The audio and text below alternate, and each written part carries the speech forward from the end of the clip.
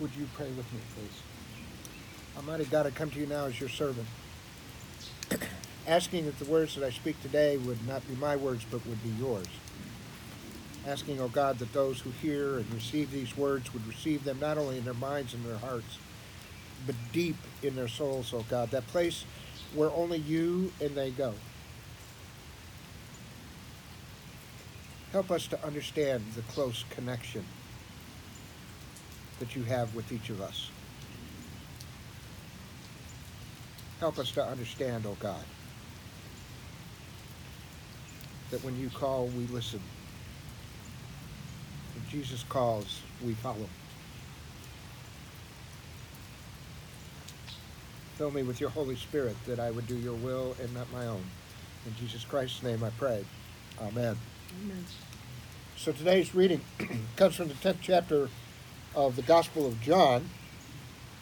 And yes, for those of you who have been around for a while, you know I go absolutely nuts about calling the Gospel of John a gospel, but that's another sermon for another time.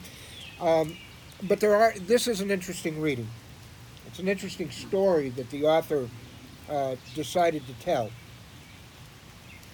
Beginning with the 22nd verse, it says, "They were celebrating Hanukkah just then in Jerusalem.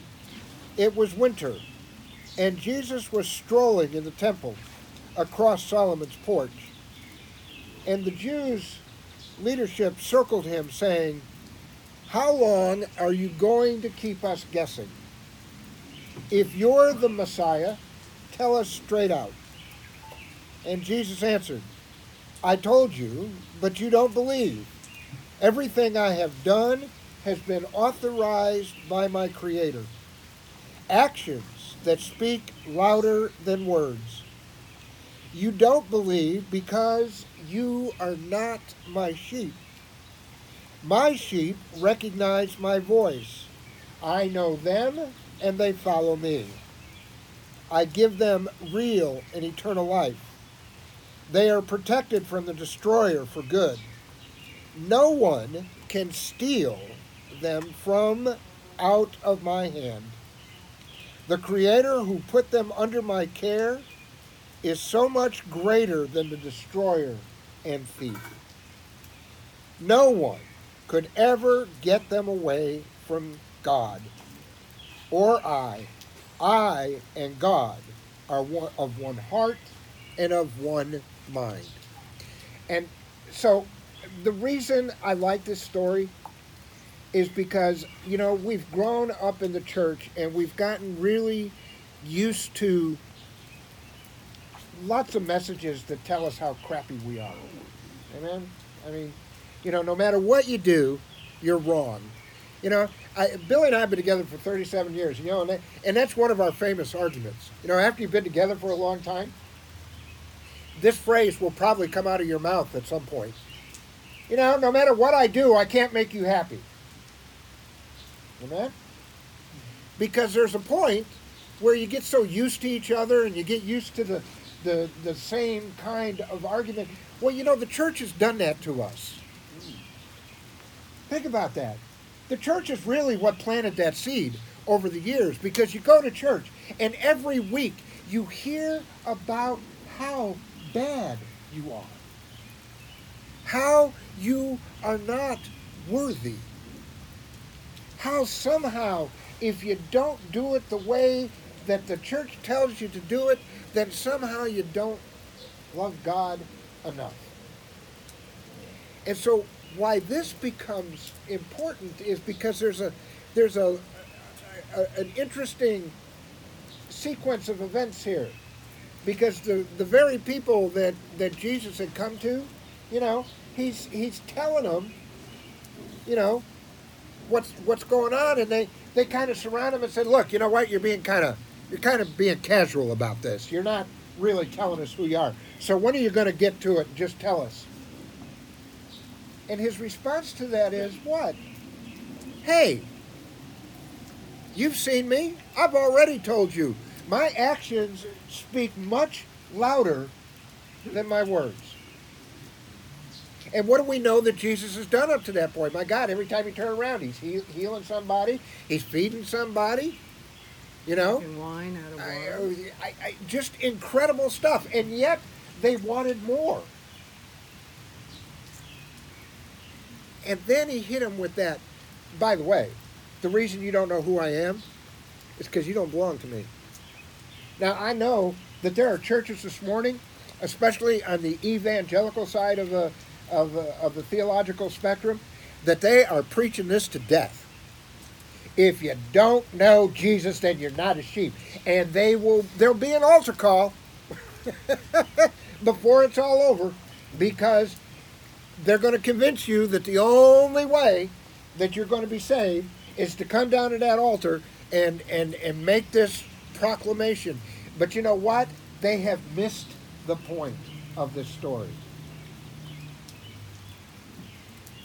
Because Jesus' next line is, if you're mine, you know my voice. You know my voice. You know what the calling is. You know what's expected. Church, we talk about it every week. What is God's expectation of us? That we be what? Just. That we be what? Merciful. And that we be humble in our relationship with God. That is Jesus calling to us with every breath we take. And Jesus' point to those folks was, by the way, those people that are doing that, when they hear me call, they know who I am. Remember when you were a kid? You could pick your mother's voice out over an entire room, could you not? I know I could. I remember there was a time when I first started playing hockey, you'll like this, and we were playing in a place called the Polar Dome up in northern, it was up in Illinois. And these people did not like it when there were hockey fights. Okay? And there was a game that got played, and my mother had come to the game, and a fight broke out on the ice, and the referees couldn't get it under control. The idiots that ran the place shut the lights out and ordered everybody off the ice. Well, of course, back in those days, there was only one locker room, so both teams had to share the locker room. So here's the two teams that were fighting on the ice are now all being jammed into the locker room. And there's parents that are coming into the locker room, right? And, of course, I find myself standing in front of the opposing goalie. Now, my attitude was such in those days that I was going to knock him on his butt. Amen?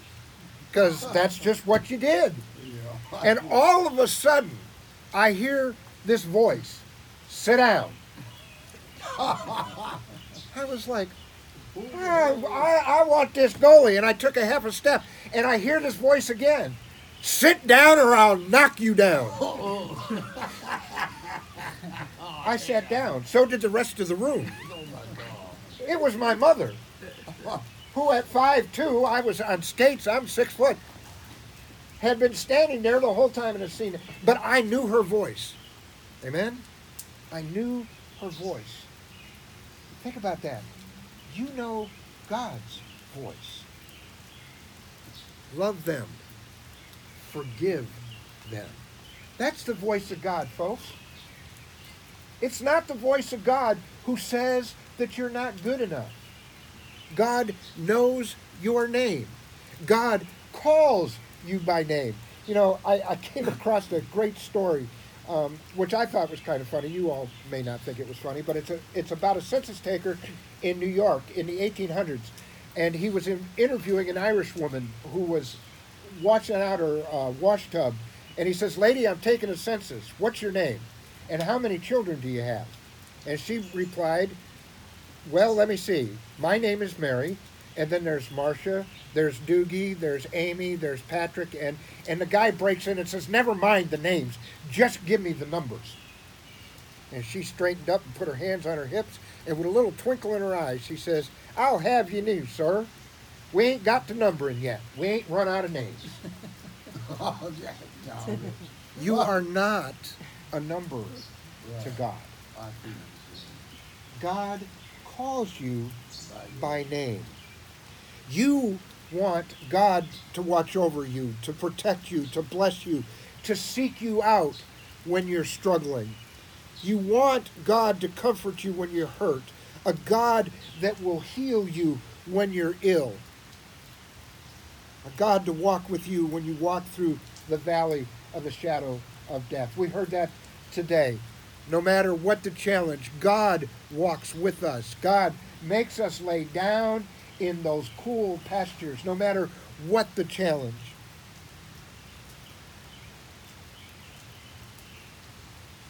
So the reason that this story is good this morning is because I know that there are lots of churches that you will go to, lots of folks that call themselves Christians, that are going to give you a roadmap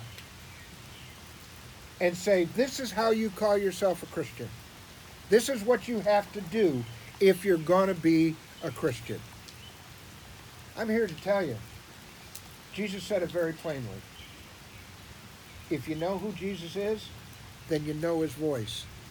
Don't listen to all the clatter in the background. The clatter in the background that says you're not successful enough, you're not smart enough, you don't have the right friends, you're not straight enough, you're not gender aware enough.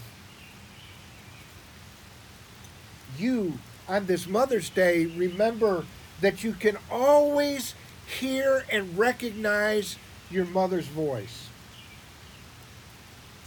You recognize God's voice as well.